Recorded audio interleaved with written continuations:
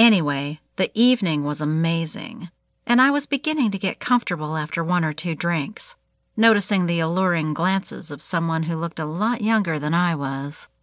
At 42, you sometimes need to know that you can still attract the attentions of a younger man, and it seemed I was doing that right now.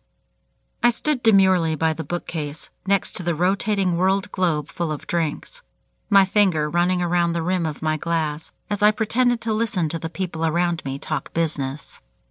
The whole time, this guy was just watching me, all mysterious-like in his black and white mask that covered much of his face.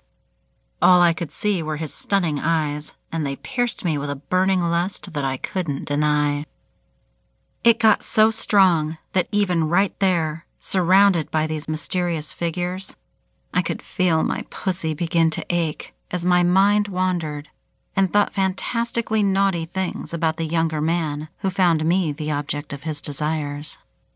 I drifted from the group and walked over to him, sauntering with a newfound confidence and planting myself on the arm of the Chesterfield beside him.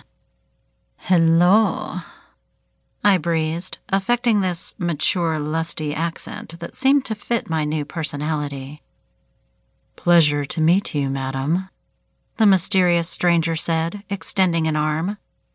I took his hand and watched, a little taken aback as he stooped and kissed it.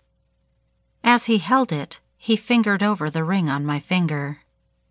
"Oh, don't worry about that," I said, taking a sip and looking up at him with suggestive eyes.